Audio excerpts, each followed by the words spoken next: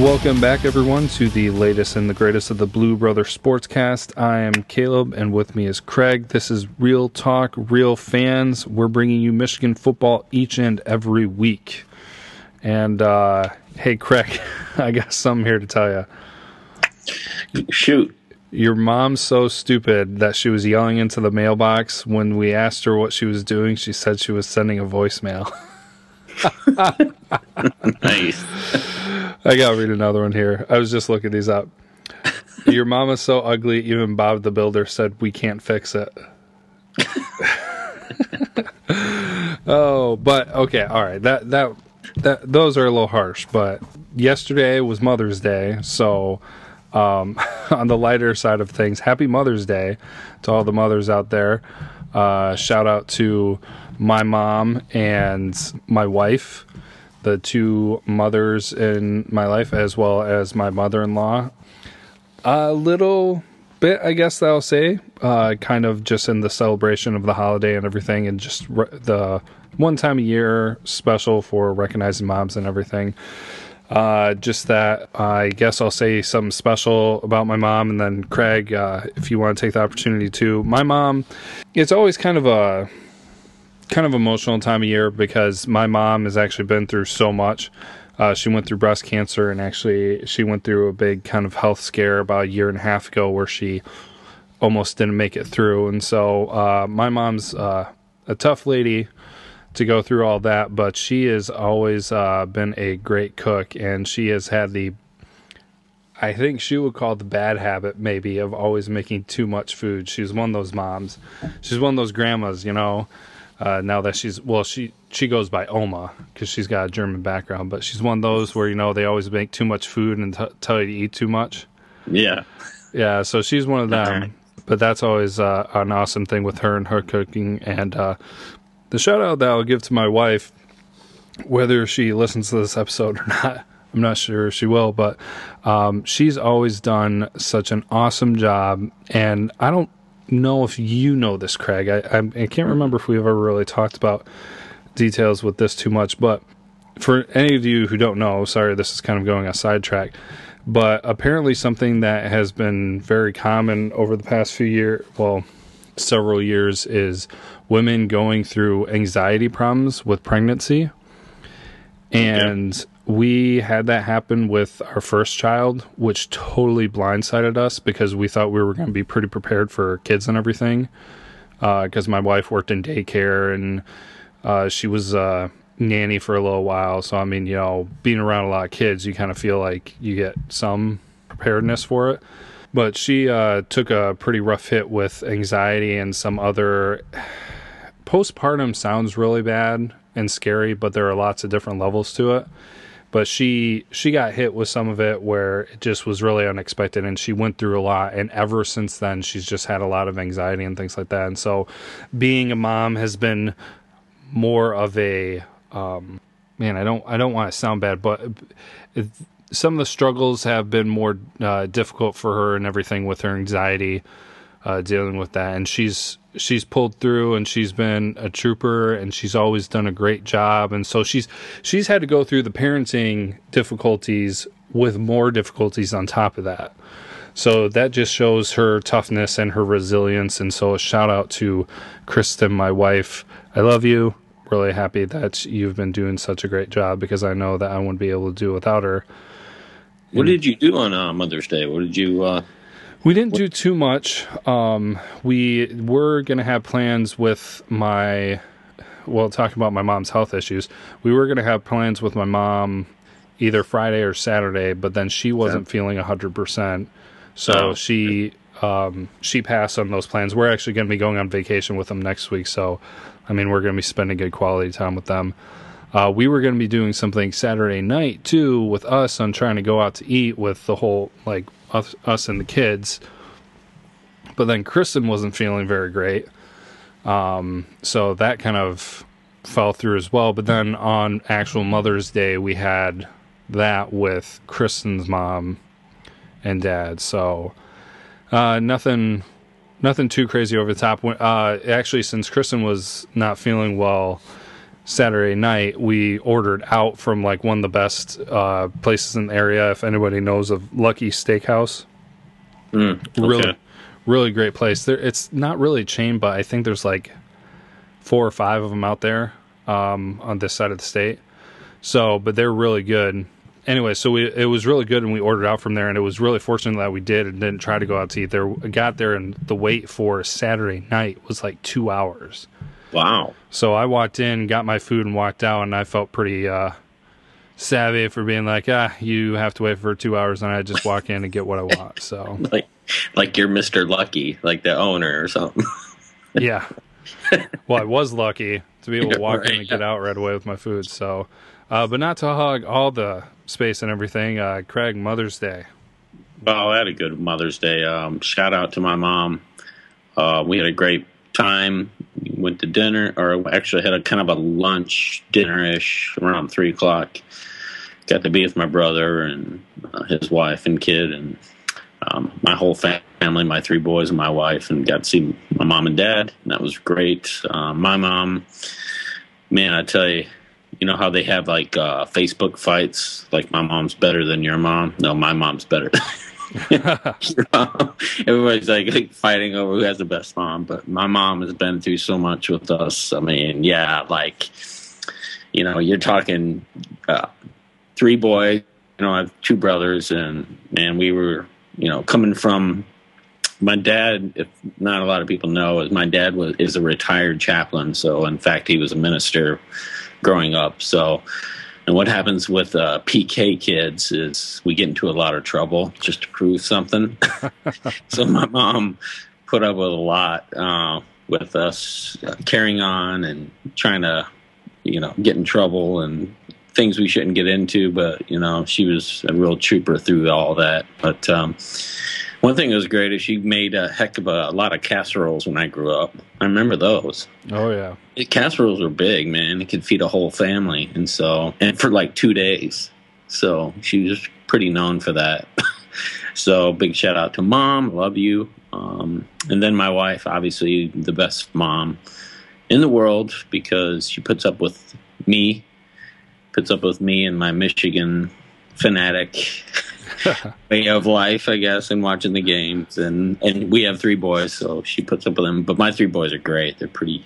But, you know, in the beginning, when my older son, when he was born in Chattanooga, but when he was born, he had, like, tremendous colic. He was very colicky. Oh, yeah. To a point where I had to actually restrain him down because his nervous system would shake him. You know, he couldn't just lay there. He'd shake his arms up, and then he'd start crying. So he'd cry all the time. He'd never stop. So we couldn't go out to eat. We couldn't even go to the grocery store because we'd have to rush in there and grab milk and leave right away because he'd start crying.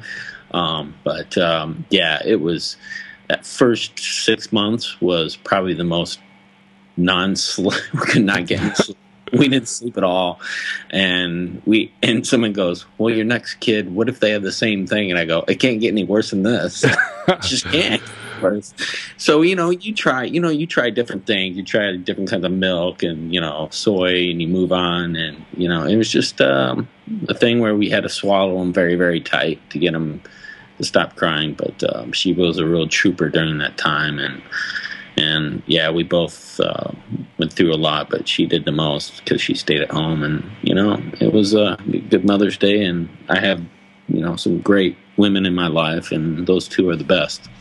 Yeah. Yeah. Well, that's interesting to hear because actually our first one was colicky too, but wasn't quite as rough as the stories you told. But I mean, it was very similar because with you talking about grocery store runs and not going out to eat, that exact same thing. I mean, yeah, it was funny because we get our cart and we go and we say, okay, we got to grab milk, and we'd have it like planned out exactly where to go.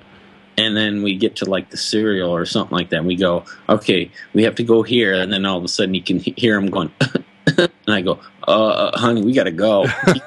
And he won't stop either. And he'll just wail. And I go, we got to go. So we're like one of those couples that are rushing their kid through the grocery store just to get in the line. Oh, it was bad. Oh, yeah. The timer's going off. He's starting to cough. Starting to cough, get a little antsy. Oh yeah. Yep. Yeah, that was like our first one. She was a little bit colicky, so it usually would be me running to the grocery store by myself and doing stuff like that. And yeah, we never went out to eat either. It was a terror. Yeah. Yeah. Yeah, bedhead. Not, and you can see you didn't have any sleep, so you didn't really go out and want anybody to see you. So yeah, well, I'm sure that we're really selling people on having kids who don't have kids. They're great, everybody. Oh, yeah. No, you just never. Well, like you said too, people were saying, "Well, what about your next kid?" I mean, that was where we were too. I mean, you just never really know. Our second one's been a lot better, but yeah, because of my wife's anxiety and and she had difficult pregnancies too. Yeah, nothing too serious, but we stopped at 2, and we were like, "We're good." Yep. So, but yeah, happy Mother's Day to one and all. Thank you, moms. Yes, and so we are forever in your debt, and we love you all. And I'm kind of not sure how to segue that into football, but a lot of great football moms out there, and we've got actually a list of topics this time, like crazy that we've got a list of topics, and so we've got a few that we're going to touch on and that we'll go ahead and bring up here in a minute. Yep, Michigan football time. Yeah.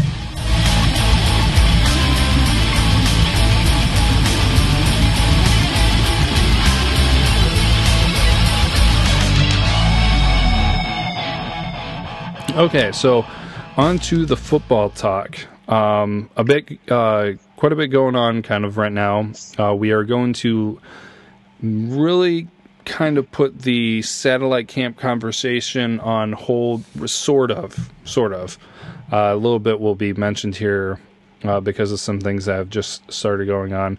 But for the most part, that is not going to be a topic that's going to be continuous as it has been for so long, fortunately. But several things going on in the Big Ten. There are some things specifically with Michigan. We're going to start off with what is an interesting topic coming up. And I guess the more that we've looked into it, the more it kind of makes sense on why there's this odd conversation going on in social media. But Craig and I came across stuff coming out. I think it was just today.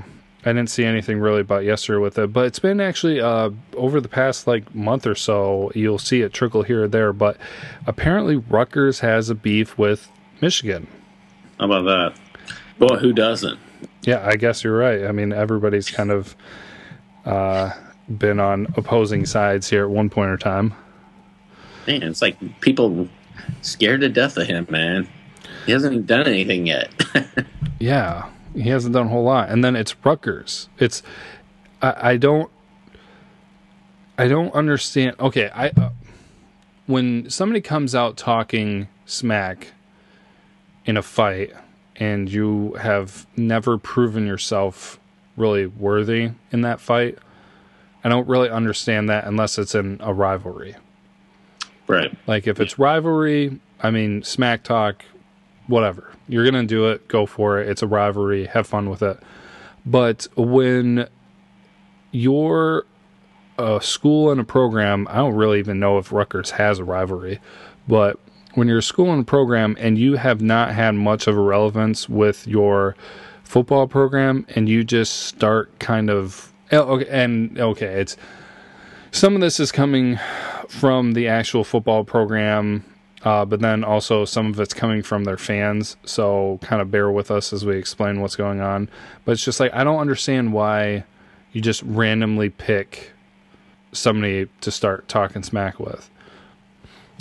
Yeah. I'm not understanding this at all either. It just seems like it came out of nowhere.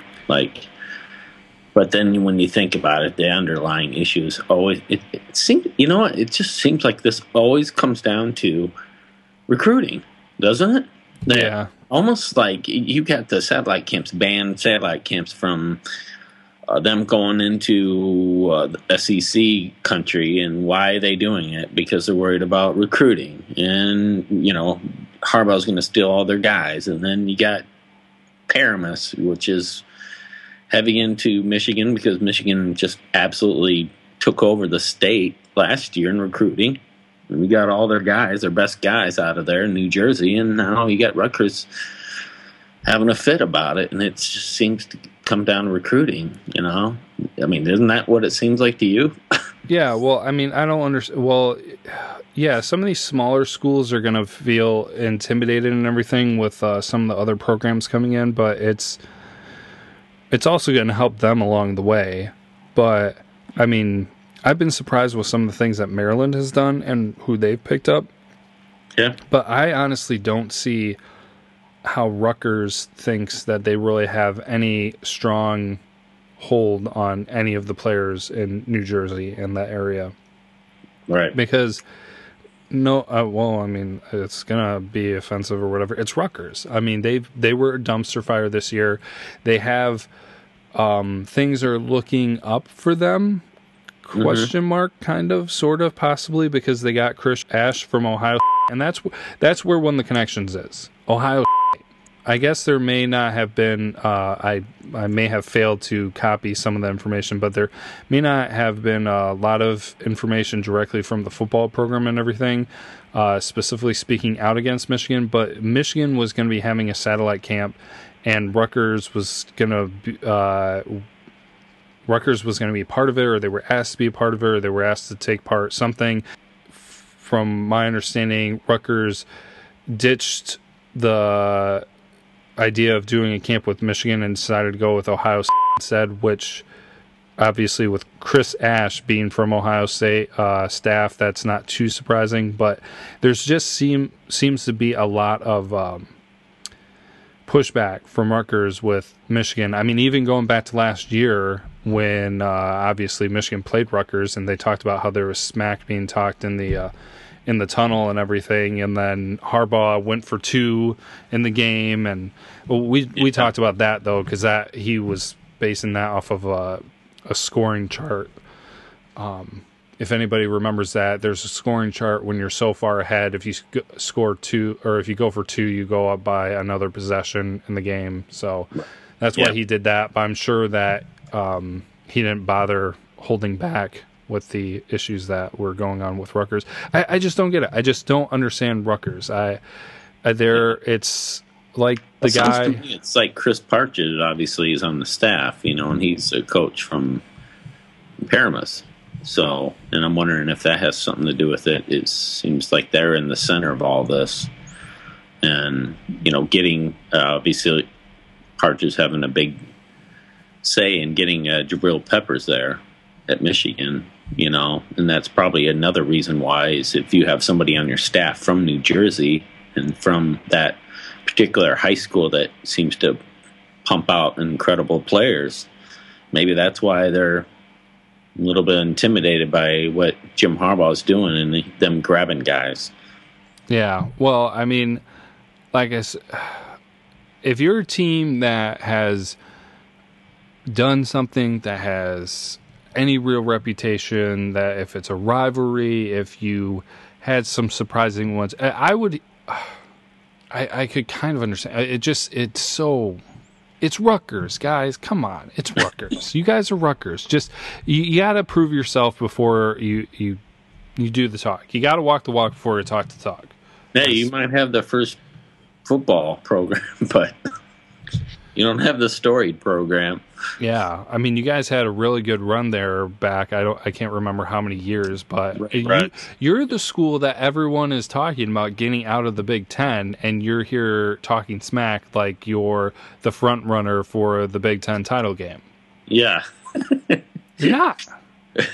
I mean, Maryland isn't doing a whole lot in football, but they've done more. I can't remember the record offhand, but they're at least contributing in basketball. Right. Yeah, and they're at least making it a difference. And the very fact is, I mean, what isn't Coach Ash? Wasn't he the defensive coordinator at Ohio State? Yeah, that's what he was doing at Ohio. So, they have that bond with Ohio State, and I'm guessing they're between Coach Ash and Urban Meyer because Coach Ash was a defensive coordinator there, and so now you got that bond there, and it kind of just lends itself to that Michigan Ohio rivalry. But in this case, this rivalry has to do with this. Yeah, so, something's going on, and Urban's kind of, in a way, I'd say I wouldn't put it past him to stick it to Michigan because of this, and that's just the way he works. But it's just really interesting to watch this. But yeah, you're Rutgers. Come on, give me a break. Yeah, and it's funny when this whole stuff is going on too that Michigan played Rutgers recently in the past week or something in baseball and softball and outscored them.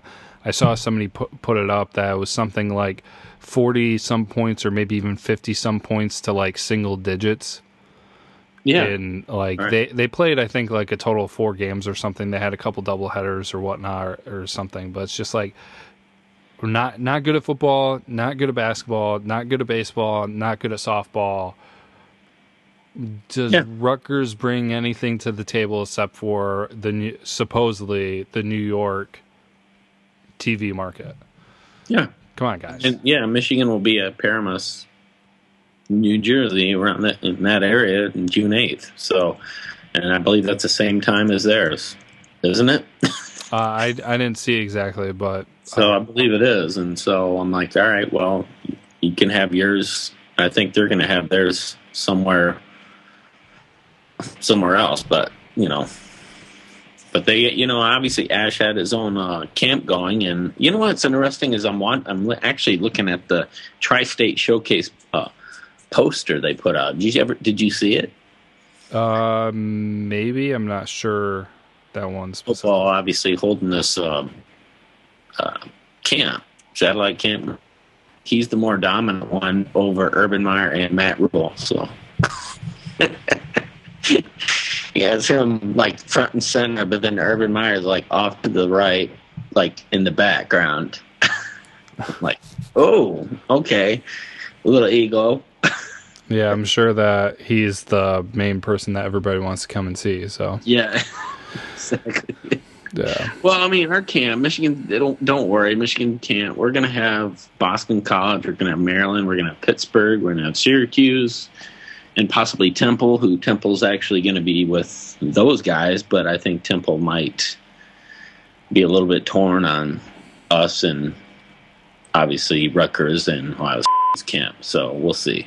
Yeah, I don't know. I don't understand it. Rutgers has a beef. I mean, like I said, this was before Chris Ash was at Rutgers. I mean, there was some trash talking and dumb, menacing stuff going on, and it just kind of continues. So it's just like, okay, whatever. I mean, everybody's hating on Michigan anyway, so why is that anything new? But it's odd. It's unusual. It's just like, how about you guys play football and prove that you can play football before you act like you just came off of a winning season? Yeah, I mean, I think for Ash, it'd be probably smarter if he held his camp on another day. I don't understand the same day. Yeah. So which is a little odd to me. I didn't see that. I mean, you're probably right, but yeah, that wouldn't make sense. It's in another geographical area, but it's in the same day, so I'm just like going. Obviously, it seems like he's doing it on purpose for some apparent reason, and that's why I'm kind of going, it's not like it was just like, oh, didn't know that. It seems like they are sticking it to Michigan a little bit there. So, well, good for them. Well, he's trying to secure his home turf, and good luck to Rutgers. And you're Rutgers. That's what you are. So, yeah, yep, yeah. You're Rutgers, and we labeled you as a dumpster fire before. So we'll see what team is the dumpster fire team of the Big Ten this next year. But you guys are currently the reigning champions. So yeah. But yeah, so that's a fun note for you guys to watch on. Pay attention, see if Rutgers does anything interesting and gives us any more content in the future. So, but we are, of course, a Michigan sportscast. We focus on covering Michigan topics, but we also then discuss things that revolve around the conference, and then we'll bring up different things that pertain to college football as well. But something that has resurfaced that we as a sportscast have not covered, because it's kind of went down years before we started the sportscast, but has resurfaced. Penn State is back in the news again with Paterno and Sandusky. Yeah, jeez, this is sad. Yeah, this is a mess. And before we go into this, we have not been able to put as much time into researching this as some of the other people that you'll hear on the radio and things like that. So you'll probably get better information. For those of you that have looked up the articles, those are a more pure of a, well, I don't know if you would say pure with the different information out there, but more direct of a source, I guess you would say. But this is one topic that I do want to make sure that we cover right now, because I've actually put more research into this than some other things, because there's just so much information with this, and I don't want to botch anything, but I will straight up say that I'm not a pro at doing research this extensively on not specific football topics. Yeah. I mean, it's a football topic, but it's not a football topic. So, right. Anyways, we'll get this conversation started here. This is going to kind of be a little bit of I learned things doing the research today on stuff that is going on and was going on. So, sorry, Craig, I'm not going to take over, but there will be a lot of kind of reading, and because I want to get information directly from sources. Yeah. But, okay, and I will let you know at the beginning that this information is coming from USA Today, SB Nation, New York Times, Washington Post, Penn Live, CNN.com, and NBC, and maybe a few other places. So this is where some of the information is coming on. So for those of you, what is currently going on, and the reason why things are resurfacing again, is that there is a lawsuit pertaining to all the Sandusky stuff now between Penn State and an insurance company, Pennsylvania Manufacturers Association Insurance, or PMA, if you ever see it labeled anywhere. And the university was meant and forced to pay out $60 million to the Sandusky victims, and they're trying to get some, if not all of it, covered by the insurance company. So that's what is kind of currently going on. So to avoid paying that claim, the insurance company has brought forward testimony about incidents that occurred in 1976, 87, and 88 to try and prove that Penn State should have known Sandusky was a danger and they could have stopped him. Therefore, the insurance shouldn't cover anything, because essentially the university allowed or had part in allowing these things to continue, so that should fall on their responsibility, not the responsibility of the insurance company.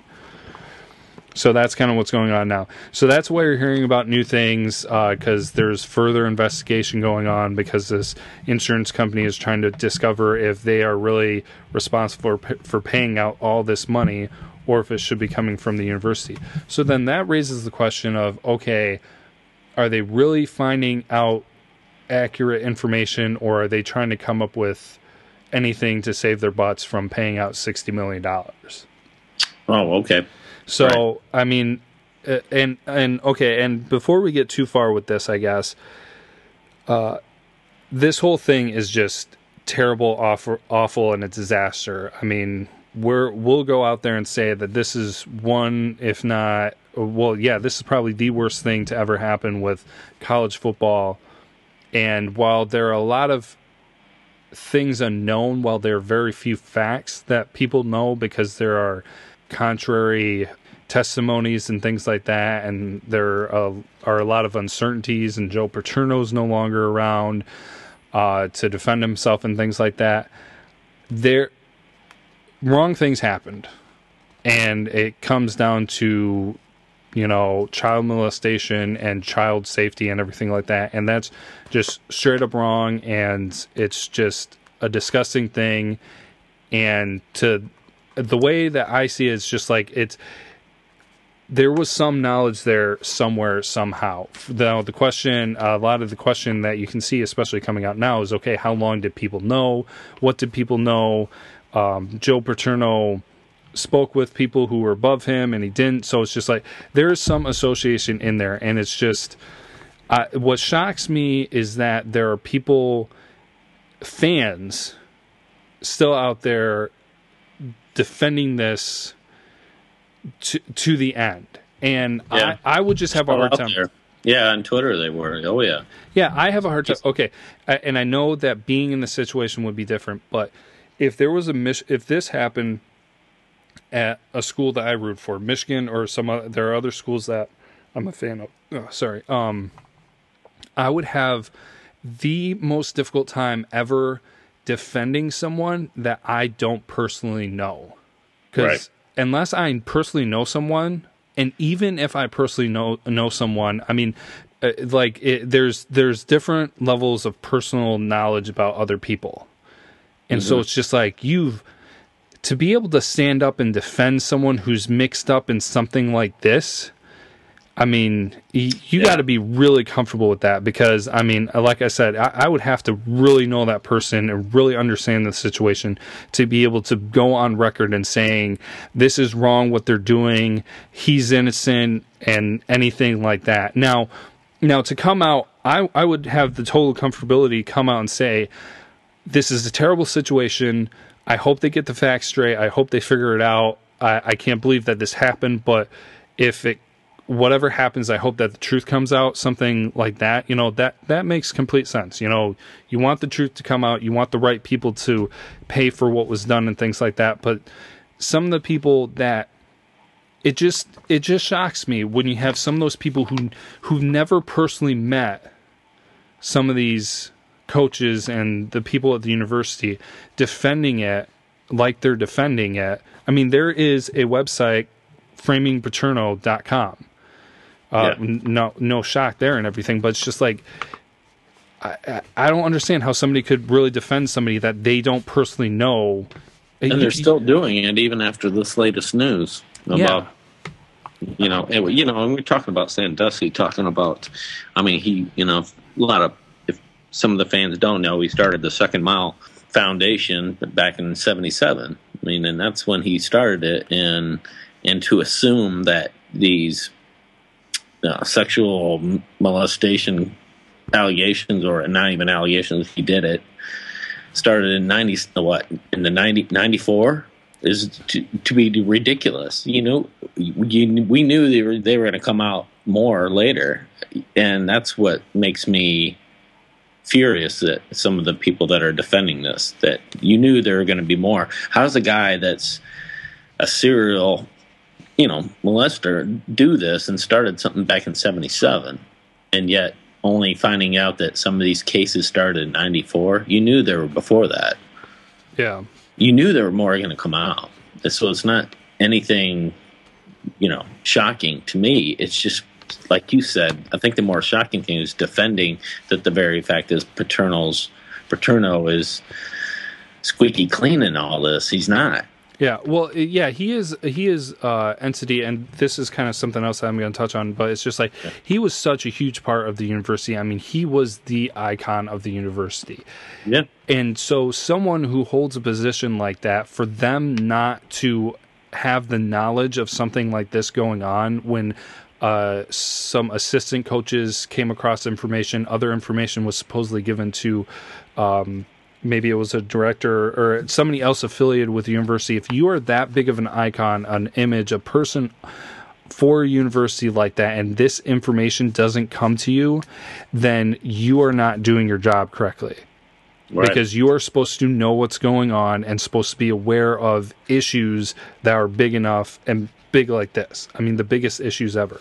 So, I mean, this is kind of like there was the recent talk and everything, and this is how I feel about this, and it just irritates the crap out of me. But with everything with Louisville and the basketball team that came out in the past year or whatnot, and the reason why they weren't in the NCAA tournament with the parties or whatever that went on with strippers and things like that supposedly went on for there were more than one occasion and everything.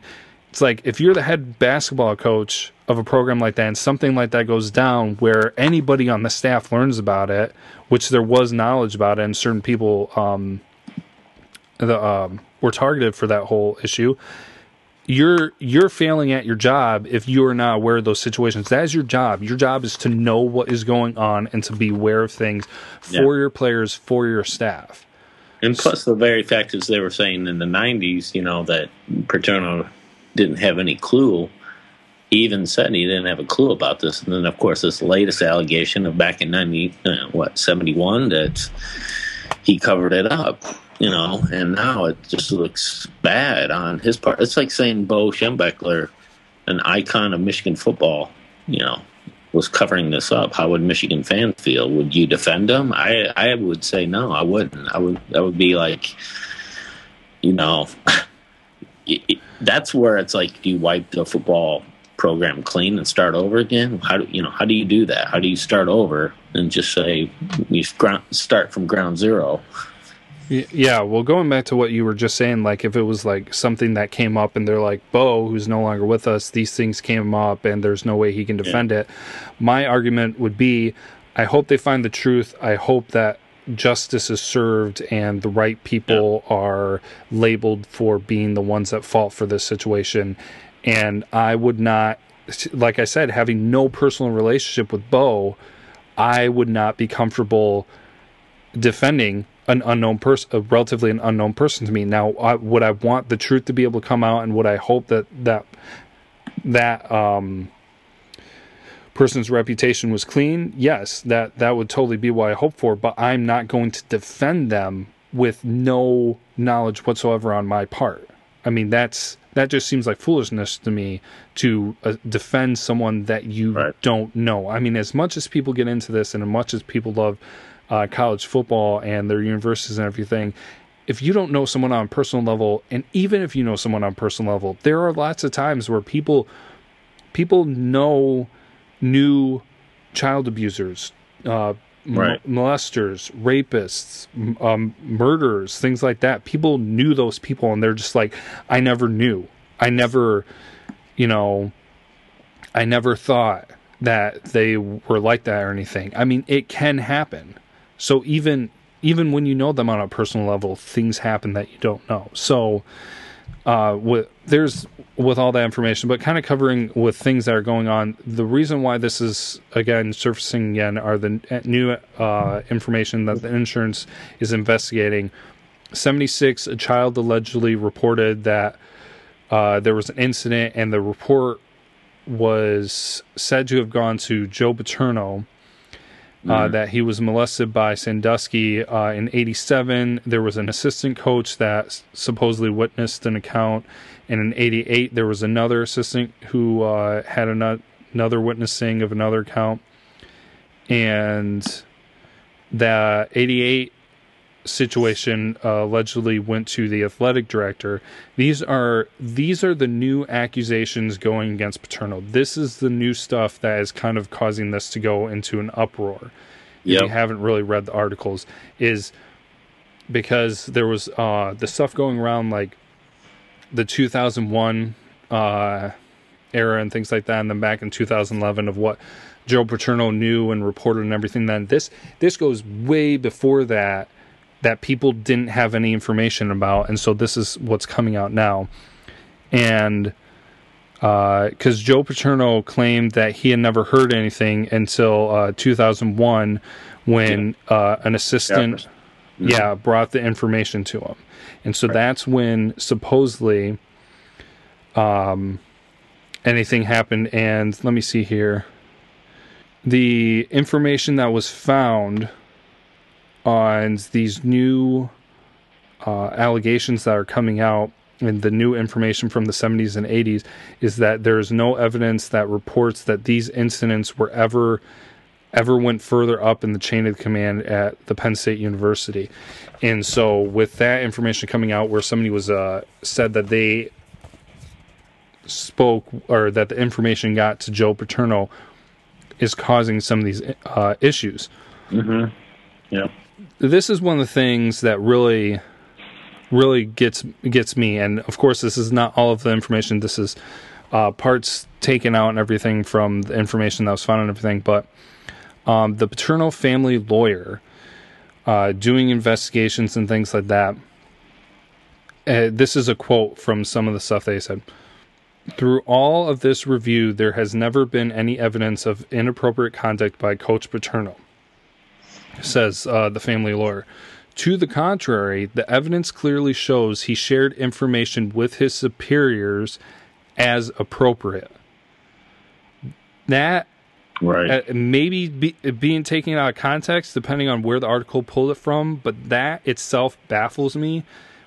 That they would say that just getting your information to your superiors is an appropriate means of action, and then not seeing any action being taken past that is considered appropriate. Yeah. I mean, it's absolutely disgusting, and the very fact is the ones that you're now hearing about, the ones that are coming out in the 70s, they all fall without, they can't be tried in court because they fall outside the statute of limitations. They can't even be tried, and that's the sad part in this. And and the very fact is Sandusky and the very fact is Paterno did know. I mean, he was told. And well, it's just like the underlying thing throughout this whole thing that shocks me is that there are several instances where it's just like somebody told a superior and that was all that they needed to do, and so they should be without blame because they did what was the smallest amount of effort that was needed on their part for it to be taken off their responsibility. If something, I can't imagine how I would be if I had knowledge or information about this, because things like this kill me. Like, yeah, I mean, if there's anything with me where there's like guilt or anything, it just utterly destroys me. And so, I mean, people who are saying that it was an appropriate means of action and everything, it's just like, okay, then put your kid in the position of the one that was wronged and being like, okay, well, they told somebody else, so they did enough and nothing was done with it, but that was the appropriate means of action. I mean, where was the justice served then? What was done correctly from this? And nothing was done correctly. That is not enough. How would you be, if someone came, like, for those out there defending Paterno and this whole situation and everything, if someone came to you, or if you were made aware of, if you have kids, what your kids have gone through, or let's say you're work at an organization or whatever, and you are made aware of some misconduct of molestation with children, and all you do is you tell your superior, and that is all you do, and you see no action taken. You see that same person who has been doing that molestation come in and still have interaction with kids, and nothing has been done, and no justice has been served, no investigation has happened, and you're telling me that you would feel okay with yourself with that? Yeah. You feel okay with that? That just is... It's deplorable. Yeah, it's amazing that the supporters... I mean, I get that the family supports them and behind them because they love them, and that makes sense. But you get the university. I mean, to say that Paterno knew this back in 2001, and like I said, the word deplorable. It really is. I don't understand how they're still doing this. See, and this is where you come back to the question. Now we come back to the big question. I'm sure where we're going to get to this is whether Penn State deserved the death penalty. When it comes to college football. I mean, yeah. So go ahead. I don't know if I'm jumping the gun on that, but that's one of the things I was thinking about when you're talking, and this whole thing was whether they deserved it. Even back when they were going through this, I was thinking the same thing, and they were talking about that, whether Penn State deserves to get the death penalty and what it is, and the last one to get it was SMU. So it's a mess. Yeah, it's absolutely a disaster. The thing is, in Sandusky, they knew how it went on for decades. It went on for a decade, and they did nothing. It's just, I just can't believe there's still fans out there defending him. Yeah, well, yeah, that's the thing. Like, it was. You can love the school and you can love the pride of the school. In fact, Caleb, I actually like Penn State a lot. I like their school. I like how they play. I like their color. I like everything about them. Everything but that. Yeah. It's I'm like them saying, just start over. Just don't even wipe the record books. Don't even just don't forget. But don't ever let something like that happen. But don't let Paterno don't treat him as such. Just keep him at bay and what he was. And he made some terrible decisions. Plain simple. Yeah, well, that's the thing too. Like, this is turning into a blame game now, and obviously it makes it more difficult because Joe Paterno's not here with us anymore after his passing and everything. But it's just like the Free report came out, and that really slammed Paterno, and there were a couple other higher ups that I have listed here later that I'll mention. But then the Paterno family commissioned their own report that was called the Paterno Report.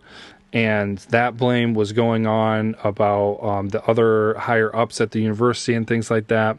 The other people that are really mainly targeted by this are the former Penn State athletic director Tim Curley, former Penn State vice president Gary Schultz, the former Penn State president Graham Spainer, and they're expected to stand trial for their roles in the whole Sandusky's abuse trial and everything, but everyone's anticipating that a lot of the blame will shift to Paterno because there is no real defense. I mean, there will be, but there's not as solid of a defense against what can be said about Paterno because Paterno's not here and there'll be limited information. But it's a sad situation because you just really feel like there's not going to be justice served in this situation, just with everything that's been going on. And like we've said, so much of this has been dragging out. I mean, we thought this was going on for 10 years and that maybe there was some isolated issues before, but now we're looking at going back to the 70s and more issues with that. And there's something, where did I find it? There was something that I wanted to mention because I don't know exactly how far it goes, but it's disgusting, sad, and frustrating to hear this. But apparently, Sandusky is appealing his conviction, and he was granted a hearing later this month because the hearing will provide the defense with an opportunity to prove claims that prosecutors lied, withheld evidence, and leaked secret grand jury information to help find additional victims, to have charges dismissed against Sandusky or to be granted a new trial. So now, like, this whole thing is and that's a dumb thing, and I'm not going to even go into it because I'll admit I don't know enough about it because the judicial system can be so jacked up or the court system can be so jacked up. But this might open the opportunity for questions in this whole trial, and it could work in the benefit of Sandusky, it looks like, from what I'm reading here. Yeah. I mean, you're talking, well, he's basically boiling it down to his Penn State. It still isn't listening. They just aren't listening.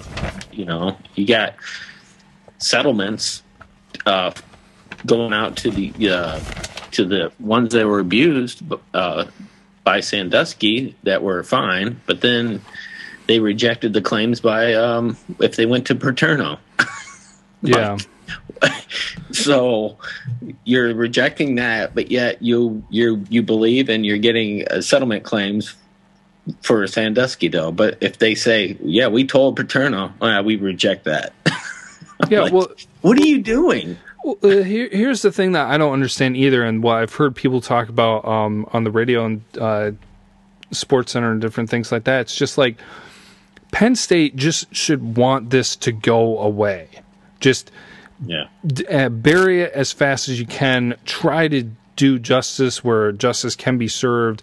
I mean, I know money does not make things go away, but you have you have something you're told to pay.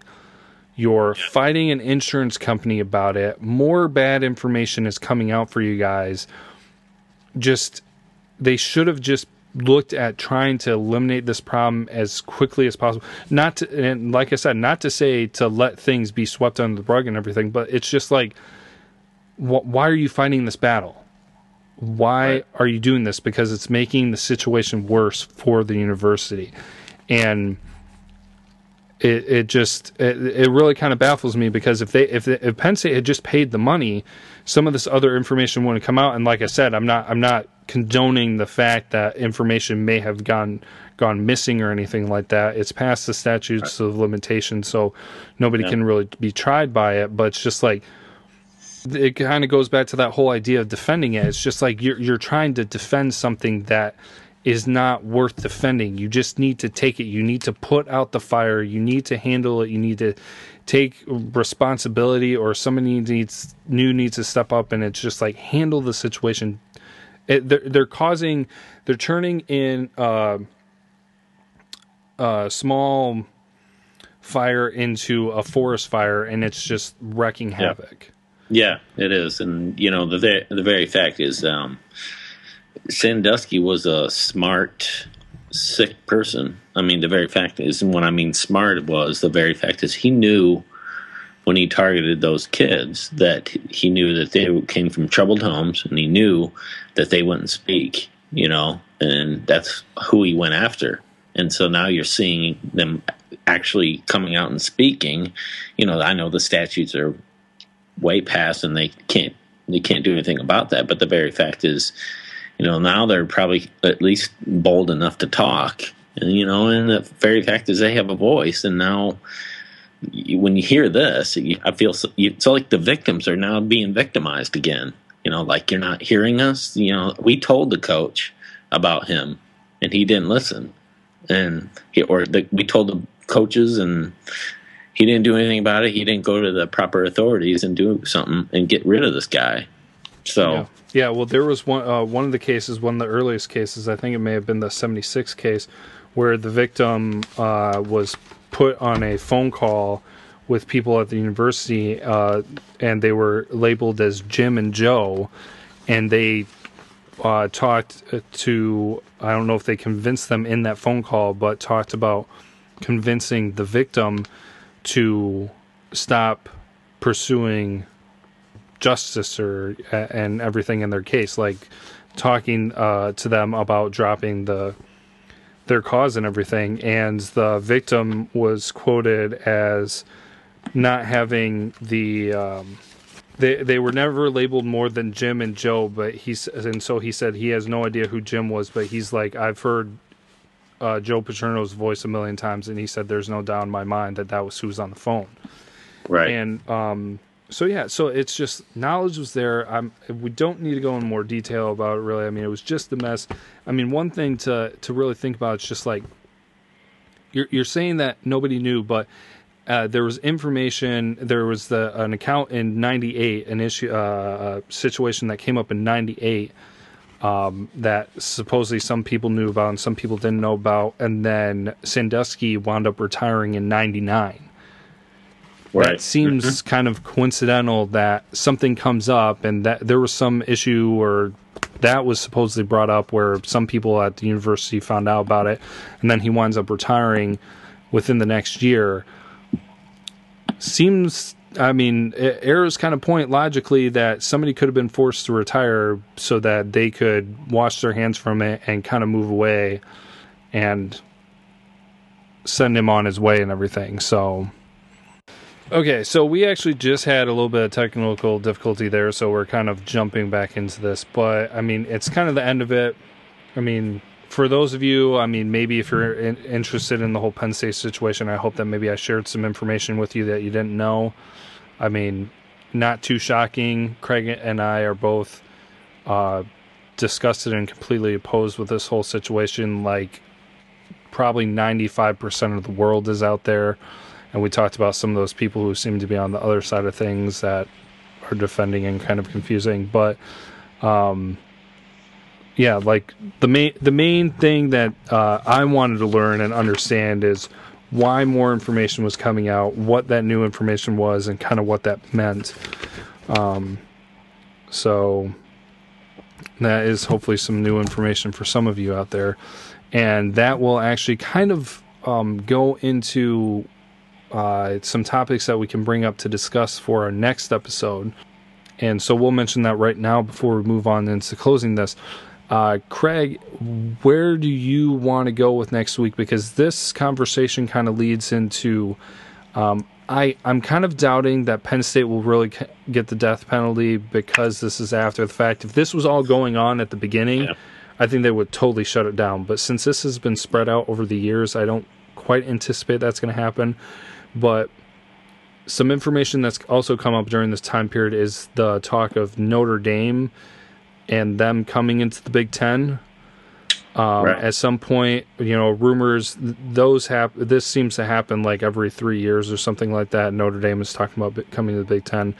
But so that's a conference topic that we could talk about next week. Or the other one that we were pretty interested in is that I believe it was from Fox Sports. There was an early ranking for next year, and somebody put Michigan at the number 5 spot. That's a good topic. Which was pretty high. So do you have one? Because I want to pick one now, because then I'm hoping that we'll get some interaction from the fans of on Twitter, email, however you want to, voicemail. Always love it when people can contact us voicemail. But if we pick a topic now, maybe people can kind of jump on board and join the conversation ahead of time. Yeah, I mean, obviously, I'm trying to think, what would be the more fresh that we could talk that people are kind of diving into. You can always maybe bring up maybe part of the show, like, maybe if we get some fan reaction on, do you think Penn State should get the death penalty? I agree with you. I don't think they will, but do you think they should? And then maybe hear what other people's opinions are. Maybe on Twitter, you can get a hold of us and let us know. Maybe we'll get that out there, a question. And then what do you see, maybe where do you see Michigan should be ranked? Do you think they should be top 5, top 3, whatever? Do you think, Sports Illustrated had them at number 5. Do you think that's about right? Do you think it's too high, too low? But it's a good, I think the next conversation probably should be, where do you think Michigan football, because I know it's just around the corner, should be ranked? Yeah, and it's something to join in with that conversation that I'm really curious. Do people prefer it when you feel like the team is labeled more of an underdog going into the next season, or do you prefer it when you feel like your team is getting the right recognition or maybe more recognition than they, I guess, kind of deserve? Like, do you like being overrated or underrated? How does that make you feel, and where do you think Michigan could fall? Because I don't want to get into it and kind of explain it too much, because that'll give me start putting my thoughts on where I think Michigan is and how I feel about them being ranked that high. So just your reaction, where do you think Michigan should be ranked? What's your reaction to where some people are ranking them? And do you prefer that your team be given the benefit of the doubt and ranked high as possible, or do you like it better when your team has that feeling of being the underdog and not being given the credit that they deserve? Right. No, that's a great topic and great question to ask some of the fans and have them interact on what they think. So, yeah. So stay tuned for that. That should be a good one. Yeah, that'll be a fun one next week. So that's the topic. Remember that. Think of it. Call us, text us, tweet us whenever you want, and we'll save it, and we will work with that in our next episode. And yeah, if you have any reactions to this week's episode and your thoughts on Penn State and or Rutgers, feel free to drop that in as well, and we'll include that bit too. So